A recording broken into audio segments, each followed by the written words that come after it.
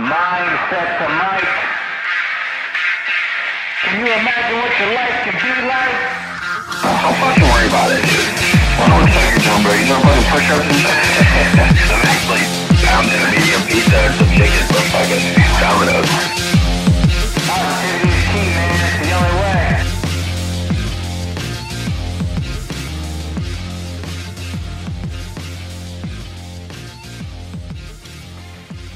Hello, good morning, good evening, good afternoon, good night, you little people. Welcome back, Mindset to Mike, episode number 8. You got it. I'm nailing it. I'm getting a little more Spain, Portugal by the day, baby. What are you going to do when you start getting into double digits and shit? I'm completely not prepared for that, to be honest with you. I gotta find another, I'll find another ethnicity, I guess.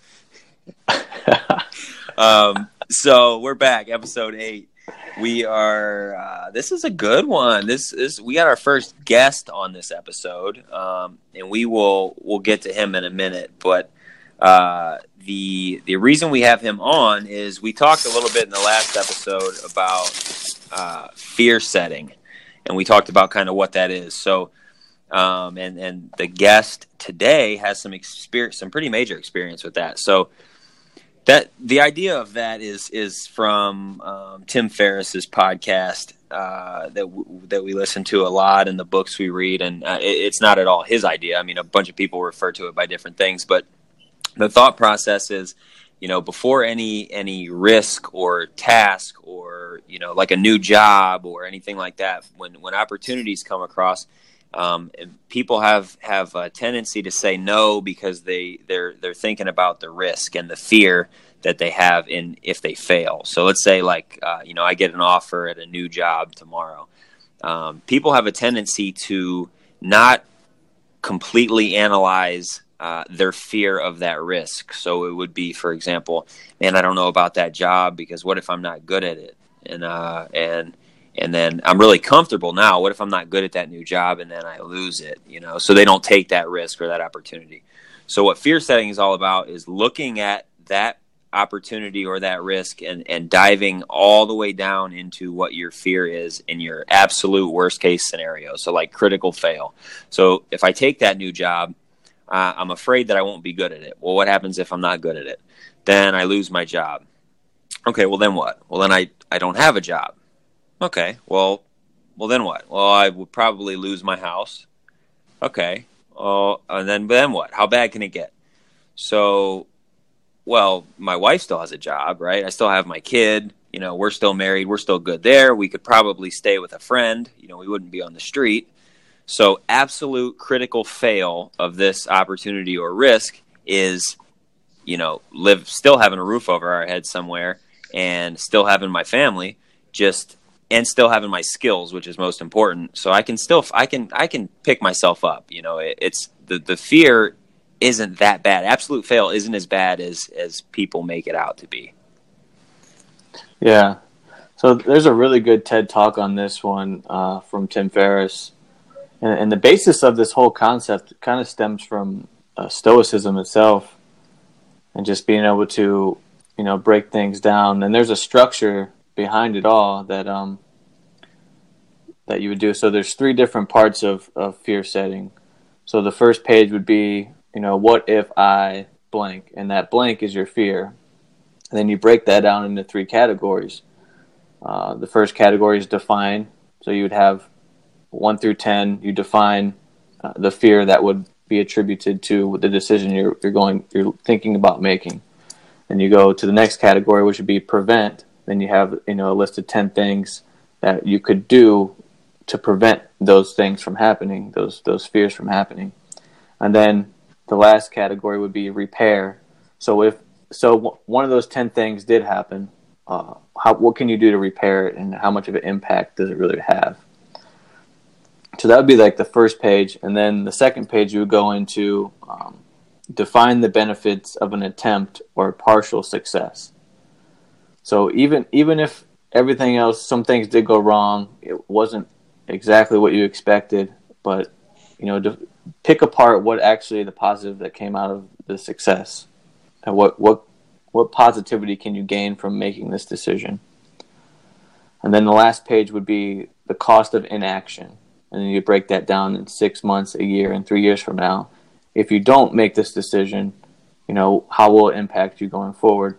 That could be like a job opportunity that you said no. And 6 months down the road, you still hate where you're at. You hate everything about, so you're procrastinating your own success in a sense. So this is a good exercise, I think, overall, just to do a deep dive into potential fears and stuff that you think exist. Initially, a fear, just leaving your comfort zone, is enough to shut people down from making decisions. But if you actually take the time to go through it all down to the wire, it's probably not as bad as you think. And the cost, the benefit at the end outweighs the cost to make the initial decision up front.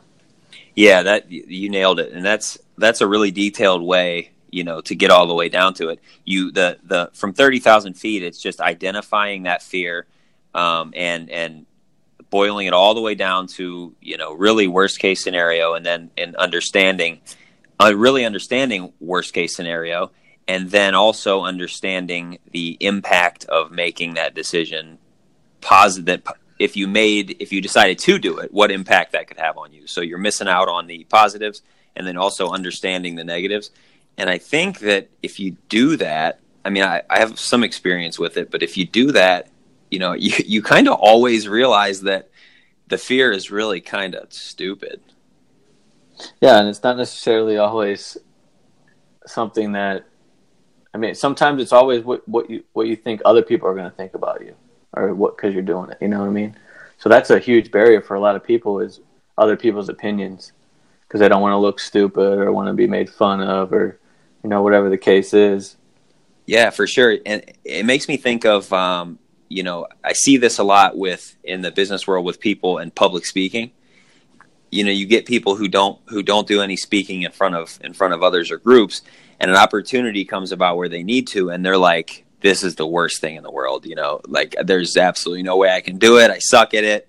And they just won't take that opportunity. And, really, all you're really critical fail there is, so you did a terrible presentation.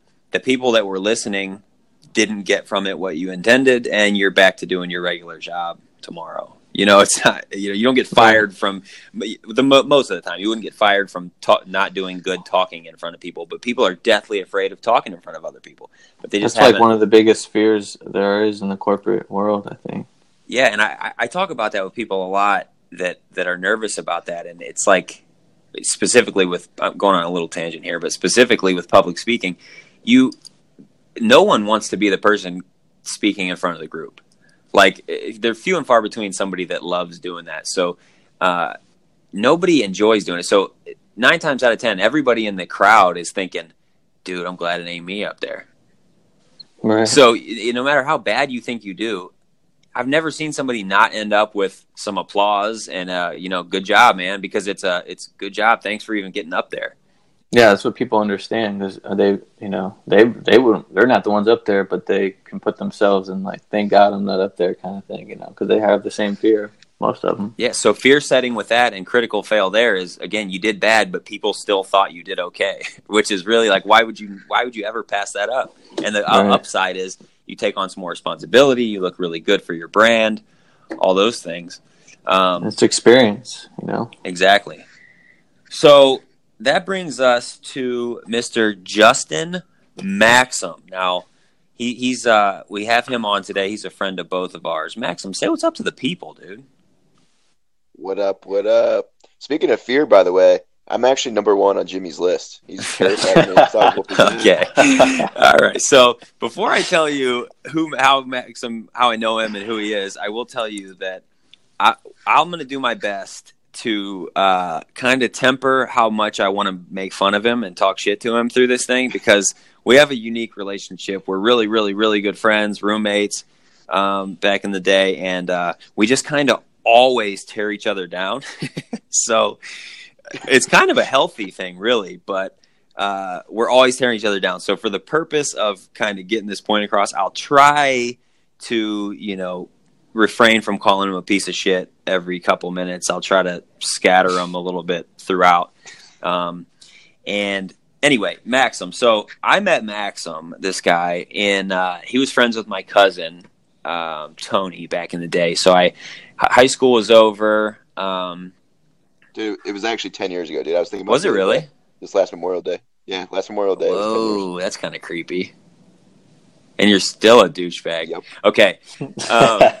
I'm done, I promise. So 10 years ago, I was living at my mom's house, and this is kind of random, but I was on the way back from golfing one day with a buddy of mine, and there was like some dogs for sale at this yard sale, and I bought one, and my mom was like, "You can't have a dog here. Like, I already have a dog, all this stuff. You have to move out." And I'm like, "Oh crap!" Right? Who's selling a dog at a yard sale? Anyway? Yeah, I don't know, but she was a cool dog, man. It was like $50. It was cheap. I don't know, dude. I just fell in love. So I bought her, and then my mom's like, "You can't stay here." So I'm like, "Crap." And I was talking to my cousin Tony, and he's like, "Well, you can crash here for tonight at his house with his parents." So I go over there with the dog, and there was like somebody's birthday or cookout or graduation party or something that day. And Maxim was friends with Tony. He was over there, and we were just talking, and he was like, in a roundabout way, I got an open room at my spot. I need a roommate, and I'm cool with your dog. So that was it, dude. Moved in like a couple days later, right? Yeah, it's Memorial Day. Around there. So then we moved in, roommates, got to know each other, and obviously been friends ever since. Drew, how about you and Maxim? Yeah, I think it was not too long after you moved in is when you guys started having them bangers parties. When we had a party the one time, and some dude thought me and Drew were joking around about doing drugs. And, obviously not real. We were just saying, because the guy didn't know us, and he's like, "You guys, I don't know you guys, and you're hanging out with Maxim." And we're like, well. We were quoting that movie. What was the movie? Was it Get Rich or Die Trying or something? Something like that. We just started talking about doing coke and, buying coke and selling coke and, trying to show this guy that we are really bad influences on Maxim, even though none of it was true. Well, he believed it because he was hammered. Yeah. Freaked out, was trying to fight us. It was this whole thing. But, yeah, I think that's... that summer, shortly after when you moved in, I'd just come over to parties and stuff, and that's where I met Maxim. Back in this, yeah, and then we would go downtown. Like, what was that? Where you guys live off Kling? On Kling, yeah, that house. Downtown Akron, yep. Yeah, you guys would come over and we'd walk downtown, be young thugs, So, Maxim, why don't you tell the folks here who you are, what you do right now, and then we'll get into the background and why we have you on. Alrighty, so I'm Maxim, and this is funny because since I've known you guys for so long, that most people know me by Maxim back home, but now I introduce myself as Max, so everybody from back home would probably find that. That is weird, but I noticed that. So nobody out here calls me Maxim, which is interesting. But now I'm out here in fucking Phoenix with Drew now. And, because Jimmy's a little bitch and he's just going to stay in Here we go with that. Here we go. See? But now I'm out here. I work at a restaurant called Wrestler's Roost, bartending for now. But trying to get this media company going, J-Max Media, doing video production. And eventually I'd like to have that grow to do basically all media, social media, still photography, anything that you'd want to get done for your business, have it all in one spot. Yeah, so Maxim is, he is a guy, he totally made the leap, which is why we're having him on here. And he was had a real comfortable position. He was doing good out here and then kind of wanted to follow his passion. So the whole fear setting thing, did it. And now he moved across the country and he's got a bunch going on. So we'll get into that. And I was and he's gone. And we just lost him. Son of a bitch. He gone. So Maxim is also, he also does a little podcasting, and he's way into the same stuff Drew and I are into with the whole development and setting goals and all this kind of thing. Maxim's into the same stuff, so we talk about this pretty often, and reading and all that stuff. He's like our weird self-development brother that like nobody wants to be around in public, but so anyway, Maxim, let's go back. Let's go way back in the time machine, the Mindset to Mike time machine. And you were in Akron, and you were a mailman. Oh yeah, God, the mailman days started there. Well, first off, my mom and dad worked there, so it was kind of like a family thing. But it was only supposed to be a summer job that turned into 4 years because the money was good and I was young.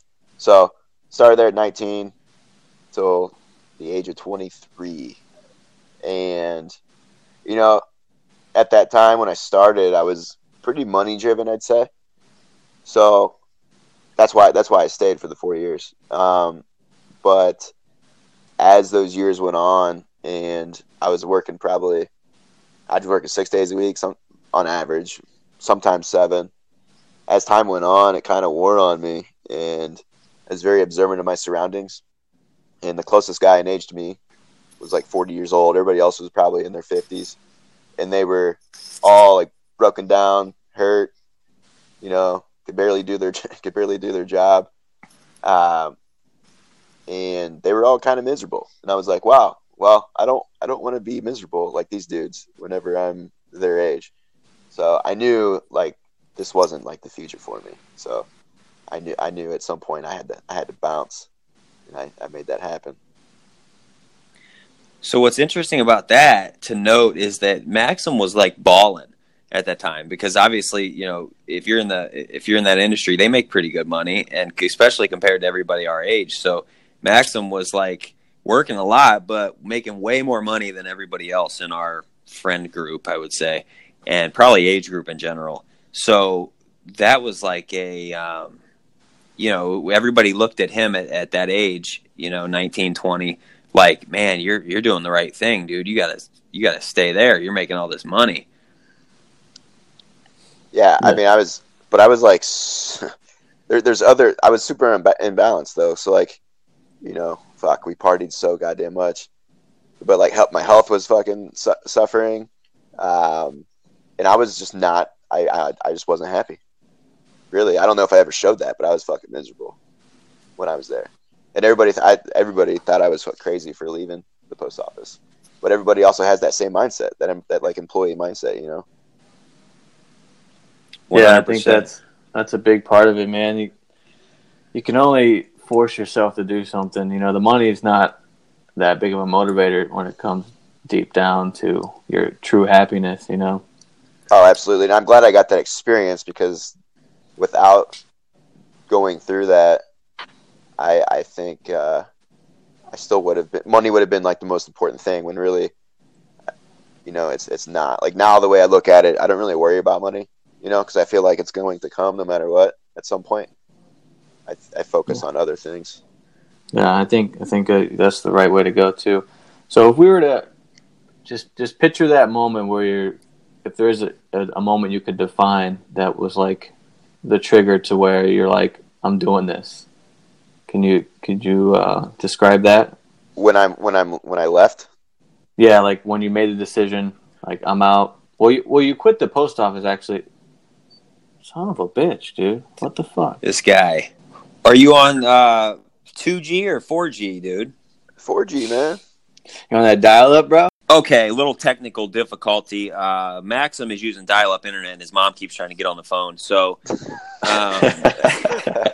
but we're back. So, real quick, you know, you made a really good point that I want to touch on before Drew asked that awesome question. Was you talked about how you are glad you went through that experience at the post office and how bad it sucked, and that employee mentality, because, you know, you use that as a driver for you today. So that crappy experience, rather than it being, man, that sucked, it's, No, that it did suck, but that's cool. And that's what drives me to go in a different direction today. So you use that kind of like a tool now to keep you going in a different direction, which I think is awesome. And it's weird when I say good stuff about you, but all right, go ahead, Drew. Hit him with that question. Yeah. So if you could think back, is there a defining moment that was like, this is it, like this is the last straw, like I just can't do this anymore, or whatever? Do you recall? Yeah, well, so what a lot of people don't know is the first couple of years that I was working at the post office, it was a really hostile work environment because our supervisor, who I actually known for many years through my mom working at the post office, because she worked at the same office, his name was Mike, and this dude, everybody thought he was on drugs because he'd have these really dark circles under his eyes, and he would just yell at everybody every morning. It was really hostile. He was just a fucking dick. And he would go to lunch, which sometimes would be like a 3-hour lunch break, which is, ridiculous. It was really weird. Just snitching on Mike, dude. I hope he's not a listener. I don't give a fuck. I used to want to beat that dude's ass every day. Okay. All right. But he actually did get busted for, he was delivering express mail in his Jeep, right? And the postal police, yes, there are postal police. They were fucking tracking his ass for a while. And he got caught cutting up these pain patches, like morphine patches. Because if you cut them, it's a felony. He was cutting them and chewing them while delivering express mail. What the hell? Yeah, but he didn't get fired because he's a veteran, so they just moved him to a different office. But was it making him deliver mail faster? I don't know. With 3-hour lunch breaks, yeah, man, maybe zonked out. What I'm saying is, if you're chewing these things, maybe it was just mail until Mike got involved. Mike started chewing these, then they're like, okay, this is called express mail now. This dude is flying. And then they're like, take as much of a lunch as you want to, dude. You've delivered 2,000 Amazon packages today, you freak. Maybe. I don't know, but this dude, he made it really hard those first couple of years. Like nobody, I mean, you had people walk out on him, and it was a crazy time. So it got a little bit better, but it was just really stressful, man. It just was repetitive, and I think whenever I started, because Jimmy and I, we kind of always had like business ideas. We just didn't live the right lifestyle to actually go through with the ideas that we had. For sure. And so that, I'd sit on my lunch breaks a lot at the post office, be like, what is it that we could do? And I always had that thought, But one thing that I wanted to do right out of high school that I never got to do was, play football, because I went about the recruiting process like really in the wrong way. I just didn't know. You don't know what you don't know. So I made up the decision that when I left the post office, I was going to go play football. I was 23 at the time, so I knew like if I was going to do it, I had to do it then. So that was kind of like the deciding factor. Like I guess like looking back, I guess it was a goal, right? So I was like, I'm going to play football. I don't care how much it costs. I'm just going to go play. So there was obviously a worry though about, I mean, it had to have crossed your mind about, well, man, what if, dude? Oh my God. All right. You ready to rock and roll? Yeah, I forget where we were at. I got it. I took notes because I'm a fucking professional. Oh, okay. Well, you look homeless. Says you. You look thinner than usual, but with fat shoulders, which is weird. All right. So when you were leaving the post office, there had to have been some nerves involved, like obviously you knew you wanted to go try football, which you were passionate about while you still had time. But like, do you recall, and maybe you don't, but do you recall the feeling or the moment when you were like, I want to leave, but shit, like what if I don't find something as good as this? Did you have any of that?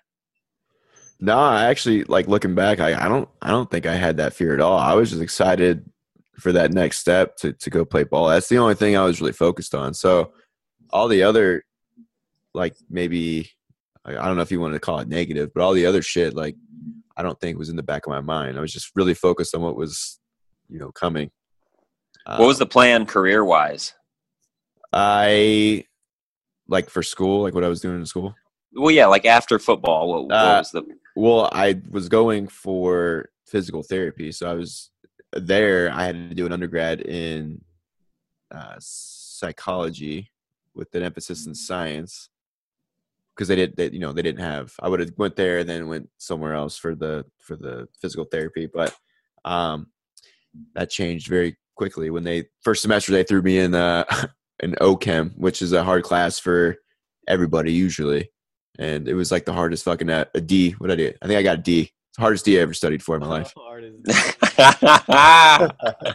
Nasty. Set myself up for that one. So you're studying for the hardest D you ever took, and then so let's go forward a little bit. I guess you were you did your football thing. What were you doing when the we've covered, I guess, one major jump where you analyzed the risk involved and made the jump anyway. And then the next really big one is, the big move. So can you kind of explain where you were and how the move out to Arizona came about? So, at the time I was, bartending, and, it was kind of where I was at was getting kind of old. And when I left, I was 26. So when we all lived together, we talked about it numerous times, maybe moving to San Diego, that kind of thing. And I knew at the time that if I was going to do something like that, that it had to happen then. Of course, that's what I told myself. I told myself it had to happen then. And if it didn't happen then it would probably never happen. So I started getting in the mindset of like, all right, let's make this happen. I'll try San Diego. I had mutual friends I worked with whose sister lived in San Diego, and we were planning it out to, be roommates and do all that thing, but it kind of fell through, and I probably would have been homeless if I would have went to San Diego because it is expensive as fuck. But I had one friend in Phoenix who, I say friend, but honestly, I had only known him maybe 6 months prior. So he was like, hey, come to Phoenix. And, you can crash here or whatever. I was like, fucking sweet. So I just changed the plans instantly once San Diego fell through. And I'm like, fuck it, I'm going to go to Phoenix. I think it's just desert. I had no idea that Phoenix was top 5 biggest cities in the U.S. Yeah. Had no clue. Just like I said, I thought it was fucking desert, but I was down, just for a change and figure shit out. So there was no, that decision, there was certainly no, you weren't even thinking about the downside. You were like, I'm going. Right. And that didn't come till later because which I think it's kind of a good thing to be in that mindset. And then but sometimes you get brought back down to reality a little bit. I didn't know it was a long time that I actually had to apply for jobs and shit. So that whole process of getting a job was actually kind of fucking hard. Oh, yeah. My move was super secure and planned. It's like it was for an opportunity, expenses paid kind of deal. You just like, whatever I could fit in this car, I'm fucking just riding out. Right. Well, what's cool about that is you weren't doing the fear setting. You weren't analyzing fear, thinking about critical fail at all. You were just going, but which is optimal. You know what I mean? That's ideal. But even if you had, what do you think, looking back today, if that did not work out, what was absolute worst case scenario for you? I mean, worst case scenario would have been moving back home. And I could have always moved back in with my mom. Right.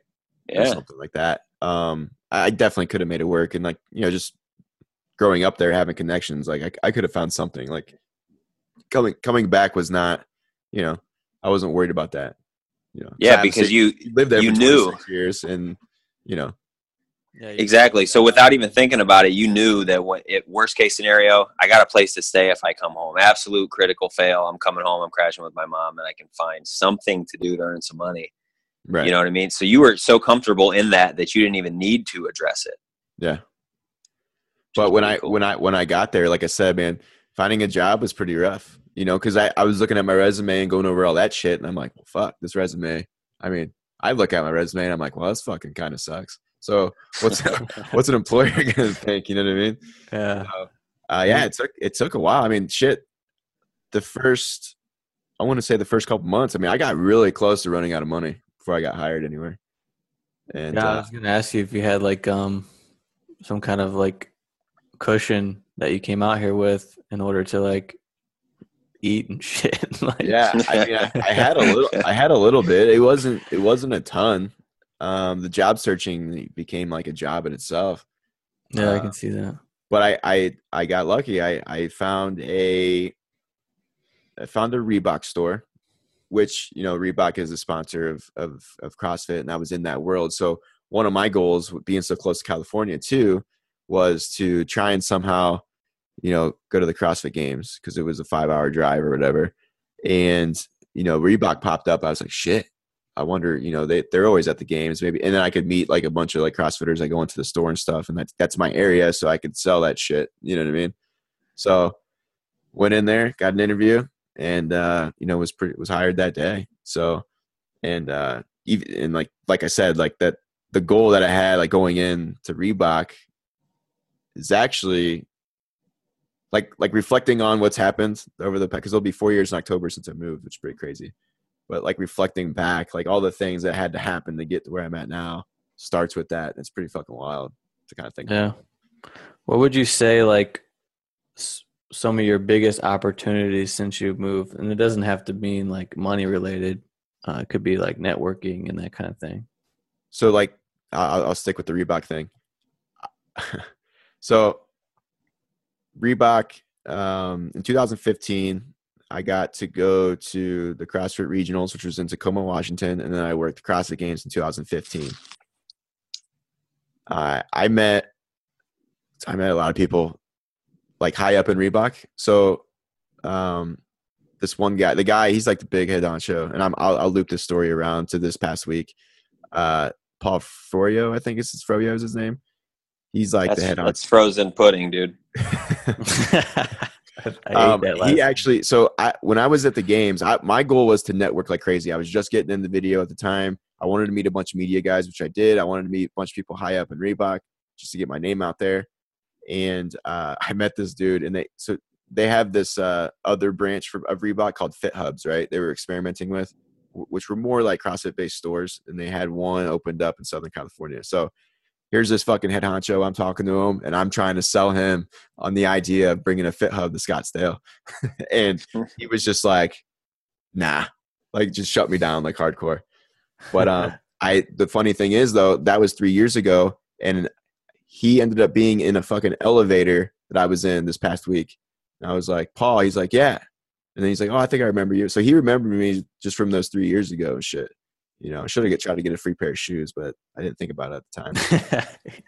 You're a scumbag, dude. Rather than rather than embracing that awesome networking opportunity, you're trying to get some sneakers.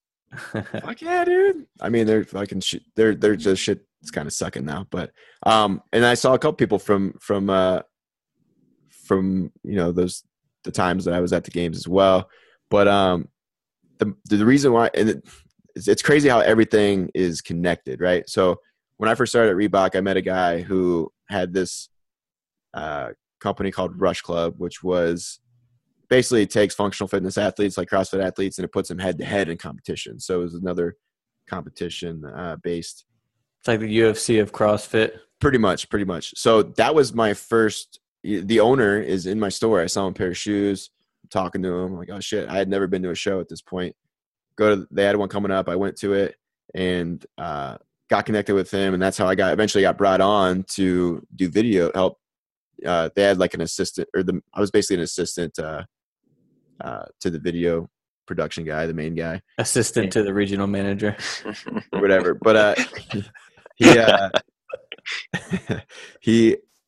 I thought I'd learn a lot there, and I mean, I kind of did, but I kind of didn't. Like I thought I had a mentor there, but not really. But the good thing that Rush Club did was it connected me to other people, right? One of them being the head judge, which his name is Michael Anders. He owns the gym I go to now. And when I moved in with Drew last year, I sent him a random message because I didn't know that was his gym, and I didn't even know him that well. But I was like, all right, I haven't been able to work out in a while. What I'm going to do, I have some video skill. I need to create, more videos. So I sent him a message, was like, hey, I know you from Rush Club. I do this, can we work out a deal? So we did. And ever since then, about a little over a year ago, I've been making videos out of that gym, and he's the reason why I got to go to the games, because they got a successful podcast that's kind of like, it's a mindset business podcast called Feed Me, Fuel Me, and they are starting to get pretty big. I mean, they're on what's called the Shrug Collective, which is it's kind of like the head like fitness podcasting. Help me out. What am I thinking of? I have no idea. Like if you're in the fitness world, like you've heard of Barbell Shrug most likely, right? And they have a collective where they add people to it, and they're on there now. And now that they've been on there, I mean, they're getting like 50,000 views an episode. You know what I mean? Yeah. So that's why we were out at the CrossFit Games last week, and I was doing all their video work and meeting all these dudes. So like everything that I'm trying to connect here with doing a shitty job of doing it is connected. And like, you don't think about it in the moment, but like looking back, you're like, holy shit, like if that wouldn't have happened, that probably wouldn't have been here. Yeah. I want to mention one thing, or talk about one thing you mentioned, is about leveraging your skills. Like people think that they have to have money to gain things that they need. And you're able to leverage your video skills in order to work out for pretty much free, right? Like it covers your gym membership. Right. So that's super important, and people don't think like that. You know, there's something that you can offer somebody, and an effort to get, you know, an added benefit for you as well, without having to use money. You know, it could be a skill. Right. I mean, I've made some money off the videos that I've done, but I mean, we're talking, I had to build a demo reel, so we're talking 2.5 years of doing projects for free is probably what I've been doing. So I've done a lot of free shit. I like that though, what you said, Drew, about leveraging your skills, because doesn't all have to be currency. You know, I have a skill set. I have a certain set of skills, and it's like I can use these anyway to further my career, rather than just thinking, you know, oh, I'm broke, so I can't afford a gym pass, and I'd like to get to know this guy anyway. So you put that all together. It was like, this guy probably needs some video. I can do video. I need a gym pass, and you reached out. The other thing is, there's a theme here of you reaching out to people that you aren't qualified to reach out to. You know what I mean? Like with the Reebok guy, you're talking to him and you're pitching him on a Scottsdale thing. It's like, who the hell are you to tell this dude he needs to open another store? But look, full circle, you run into him again. He remembers who you are. There's a connection there that should have never happened if it wasn't for you just capitalizing on that moment and not having a fear of being shut down. And then the same thing with this gym dude. You're like, I'll send him a message, reach out to him.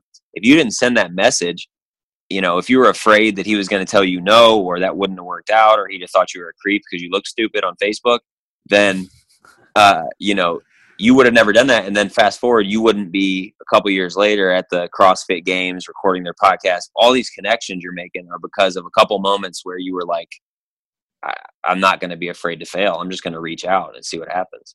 Right. You know, the craziest thing too, I don't even know if well, Drew knows this, I think, but I didn't tell you. So I have like a vision board, and I know you guys had an episode on that. We're talking about vision boards. Yep. Most of the things on there are like locations, you know, traveling, that kind of thing. But I built this when Drew and I lived together about a year ago. And one of the things on there is like the CrossFit Games logo from 2017, but I put white out on made it the 7 and 8. Right. And I with no idea of how that was going to happen, and it just happened. You know what I mean? Manifested it, dude. We talked about that on the last episode. That's awesome. And then I've been filming with these 2 cameras, or GH4s, which is also on there. I don't own them, but like the fact that I have access to them, that's on there. And then podcasting's on there. So, you know, with the Bills Browns breakdown, and then like what I was filming last week, and then being on with you guys, like it's fucking weird, man. All that stuff's on your vision board. Yeah. That's awesome. You'll have to is it still there? Yeah. You'll have to send us a picture of that. We can post it. Okay. That's pretty cool. We've been talking about manifesting for a couple episodes on here, and I mean, it's clear that you just did that. Yeah. Yeah. And then it's weird because you're like, all right, well, I don't know how this is going to happen. And then you kind of forget about it. But really, you know, when it comes to manifestation, it's always happening, whether you're aware of it or not. So it could be something negative too, you know. It doesn't have to be positive. Go either way. Yeah. I want to point out real quick, Drew, before you ask your question, you you've been talking a lot about CrossFit, and people who are listening that don't know you, I just do want to point out, he's not a CrossFit competitor. He's built like a sloppy pumpkin. So he clearly had the gym pass, but wasn't using it. So I'm not sure what he was really doing there. But if you could picture like a pumpkin that nobody picked because it's like got wet and is like kind of folding over to the side, and a little bit of it's collapsed in, and it also has fat shoulders and a goofy voice. That's what Maxim looks like. All right, go ahead. Go ahead, Drew. Sorry about that. No, but I think in order to kind of summarize and wrap up, so out of Akron, you had a stable job, things were going good, financially for you. You gathered enough information that it's something that you did not want to pursue. It wasn't a long term. So you gave up security to go back to school and play football, which is a passion of yours. Did that for some time. And then after college, you didn't have a career anymore. You didn't have anything. So you had to go, that's when you got into the bartending thing. Then you did that for a couple years. And then, it just felt kind of stagnant, like you wanted more. And then that's when you made the leap to Phoenix. So I think you're trending. I think what the story is here is you're chasing your true passion. You're into fitness, you're into video, you're into media production, all this thing, and you're actually really good at it, man. I have to commend you for sure. I see the work you do, and along this whole path, you're gaining resources, you're gaining connections. You're putting yourself out there. You're doing free work in order to gain a portfolio and build those relationships with people. And you're in the part now where this is probably the hardest and maybe the lowest that it takes in order to climb the ladder and get where you ultimately want to go, right? Oh yeah, for sure. So I think that's the message here is you kind of got to just get after it, and then it's going to be shitty. You're going to put yourself in low spots. You're going to have to do things that you necessarily don't want to do, and you're going to struggle a little bit. But meanwhile, you're building, a pretty solid foundation in order to continue to grow towards the things that you're passionate about, which is really all that matters. Yeah, and what's interesting, one of the things I learned, and there's the owner of my gym says this. He says he doesn't do business with he doesn't care what the product is. He does business with people. Mm-hmm. So if you're like a good dude, and you have a business, he'll probably work with you. But if you're just like a shitty person with the best product, he's not going to work with you. And I thought that was something like interesting. Yeah, that is cool. That holds true in the sales world, and in any category, really. Yep, and there's a theme for sure, bringing it all the way back around to fear setting and analyzing risk and fear is, just through this conversation, there's been probably 7 moments that we've talked about throughout your journey so far, where rather than letting the fear be bigger than it really is, you just went for it, knowing that critical fail is not really that bad, whether it was making the move a couple different times, quitting a job that's making some good money, pitching a store to some dude you shouldn't even be talking to. All these different things that you keep doing are because you're not letting that the fear of failure influence your decision making, which I want people to get out of this, and I think is super, super important. Yeah. So, if you asked any successful business person, the common quote is fail Austin, fail Stone Cold Steve Austin. Fail Austin. Oh, I keep saying it. Fail often, fail fast. Stone Cold is a son of a bitch, man. if you ain't saying Stone Cold, you should be. Right. No, but that's the trending path to greater accomplishments is failing. Maxim, parting thoughts. Yeah, it's funny because you guys are bringing up these times that I guess I conquered the fear or whatever, but like didn't really think about it because there's still things right now with the video that I have thought about the fear aspect, kind of like a roadblock that I'm not like in my own way of, you know what I mean? So it's like a never ending thing. Like there's always going to be things to like get over. And, meeting a lot of these people last week that were big wigs, man. Like no matter what level you're on, like everybody fucking has it, there's always going to be some kind of fear, some negative self-doubt in some way. And that to me was comforting because it's like, oh, because you look at someone who's you give power to, who you think's successful, and you just think everything's perfect, but it's not the case. So but like for me, it's actually good hearing you guys say that, because I don't think of it like that. I didn't think of it as conquering fears at all, really. You know what I mean? But reflecting back, I guess it was. Are you crying? No. Okay, just checking. All right, how can people reach you? How can they find you? I'm pretty active on Instagram. My main page is Justin2_Maxim, and then my media company is JMax Media LLC. And then I also have a podcast, which I'll be dropping an episode tomorrow. It's called the Bills Browns Breakdown. So if you're a Browns or Bills fans, which if you're listening to this, it's probably Browns, not many Bills fans. That's just the sake of Nick that's on the show with me.